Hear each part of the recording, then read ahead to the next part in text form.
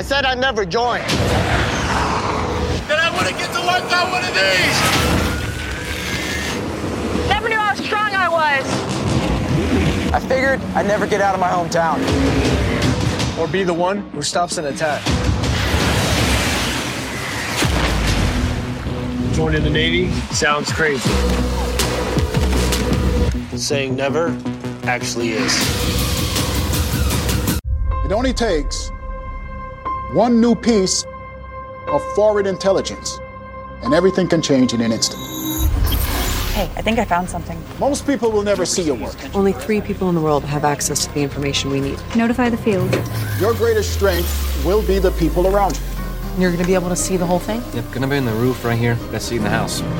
And your greatest reward is knowing your efforts will help keep every American safe. Your achievements, while unknown to the public, are critical to our national security. This translation is technically accurate, but in this context, it really means this. The nation, We got it. is counting on you to discover the truth. I'll call the White House. Ladies and gentlemen, welcome to the CIA. You can play a role protecting our nation. Start a career at the CIA and do more for your country than you ever dreamed possible.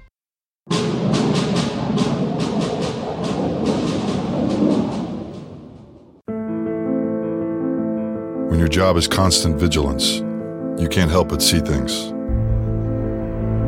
The Air Force started the Air Police in 1947. Let me tell you, we've seen things. You don't know the true meaning of being between a rock and a hard place until you realize you have no choice but to apprehend a fellow airman. We've stood at gates and checked 1,000,001 IDs.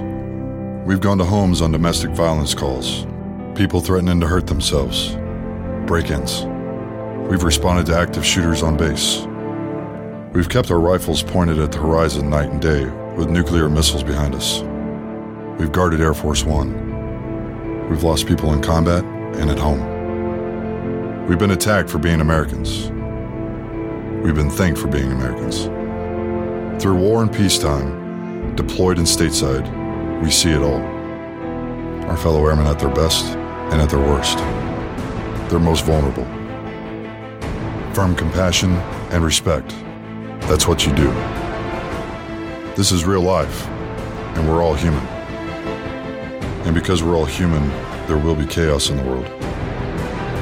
Eternal vigilance is the price we pay for freedom. Everything that moves or makes a sound in the night outside the wire is a suicide bomber, or a sniper, or something we can't even imagine. And everyone inside the wire are airmen, safe, asleep, and depending on us. We're trained to be ready for anything, always. We are the first line of defense. Defensor Fortis. Defenders of airmen, defenders of our assets, defenders of our core values. And if there's one thing we never have to defend, it's our place in this Air Force. We're cops, guardians of the guardians, dog handlers, weapons instructors, security forces, defenders. We will still bust you for speeding. We will search your car no matter who you are. And we will protect you and your family and keep you safe inside the fence. On convoys, on the flight line, we will stand our post and do our duties because you are our brothers and sisters. We're responsible for you, every single one of you. We watch like hunters. We listen like parents. Our best days are the ones people make jokes about. Days where nothing happens. Absolutely nothing. And on those quiet days when nothing happens, you're welcome. Aim high, airmen.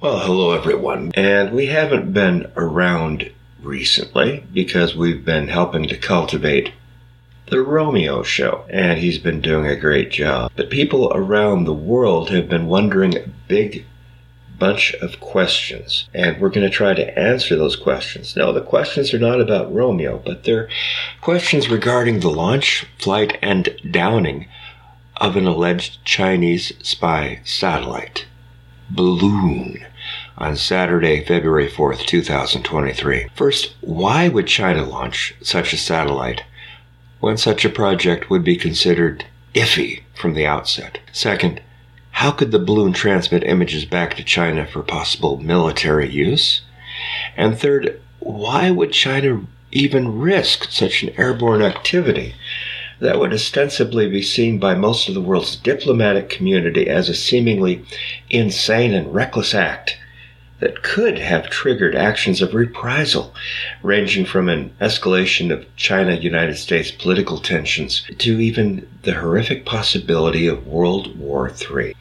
The possible answers to the first question as to why China would launch a more organic satellite range from the balloon's flight being a PR stunt to shift global attention from the Russia-Ukraine conflict to an intelligence gathering of visual data obtained by the balloon while in flight regarding U.S. population centers and even ICBM, that's Intercontinental Ballistic Missile launch facilities, most at United States Air Force installations.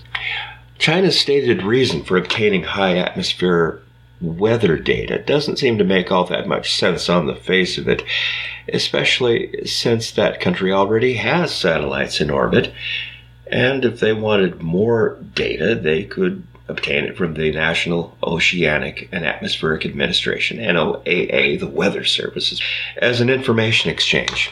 After, of course, being cleared by the U.S. Department of State, it would probably be granted as an inter-country scientific courtesy. While we're almost jumping ahead to the third question, as of the time we wrote this article, that is available at RightWingMediaDotNet, along with some nifty pictures and graphics. Some believe that the event was an experiment of a different kind to, pardon the pun, set up a literal test balloon to gauge specifically how the United States and its military, even more specifically, would view such an incursion on its sovereign airspace. However, the second question is even more interesting. From a technical standpoint, and depending on what steering and stabilization technologies might be found in the wreckage, instead of waiting to grab the camera from the balloon later, or cameras of course, China could have the craft send the visuals it gathered to one or more satellites in orbit above the U.S. and then pump the data back down to Earth and then over the internet for China to analyze. While the logistics of China renting commercial satellite transponder time would create an inherent risk of becoming transparent, in other words, people could see through it pretty once they found out, the last leg of moving the resulting data through virtual private networks or VPNs, which could shunt the data through multiple servers around the world and thereby obscure its origination point and destination, possibly. That's regrettably quite plausible. Fortunately, with the forewarning that had been received by the United States by its appropriate agencies, it's unlikely that our military did not cover up what it could have before the satellite balloon was estimated to pass over secure installations. They knew what they were doing. We can at least breathe a sigh of relief in this supposition. But at any rate, our third question still remains unanswered. Why did China do it? Again, until the wreckage of the Chinese spy plane is combed through by the U.S. military, we won't have all the answers we need. Supposition may be the best operative framework from which to objectively operate right now. However, additional speculation might be of interest. Although somewhat stereotypical, China has seemingly alienated as it alternates between elements of Chinese water torture and almost draconian, it's a big boy word for really big action. Historically, China seems to be willing to do the small things to get the social or military results desired by the country, or commit to larger, more impressive actions when deemed necessary, of course, by its ruling elite. Look at the citywide near complete lockdowns of the COVID era. At this point, the previously discussed test balloon as a theory seems quite rational and possible. At least this would make more sense than some of the conspiratorial ideas being put forth, although not widely discussed as of late. Give it time, and someone will make up the suggestion that China set its balloon not just to spy on us, but to drop a payload of the latest incarnation of COVID-19 or a EMP electromagnetic pulse device somewhere into the continental U.S. That seems to have been disproven. For them. Such fanciful theories should sound less than ultimately rational and responsible for any country to do.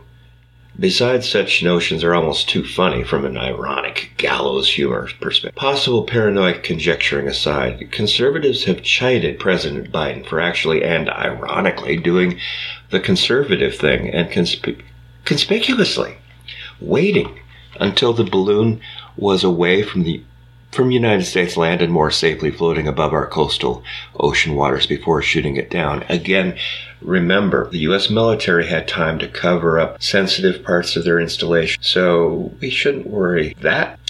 This was probably the safest and most rational action taken by Joe Biden since he has been elected to office, ironic. But until the remnants of the now ill-fated floating conundrum have been strategically dissected, we hope that China does not take action this again. After all, big puffy white things are better than crab puffs than a spy. I'm Scott Hum, and you've been listening to a special edition of RightWingMedia.net Radio. Baby, our love is so blinding. How did we manage to find it? We could never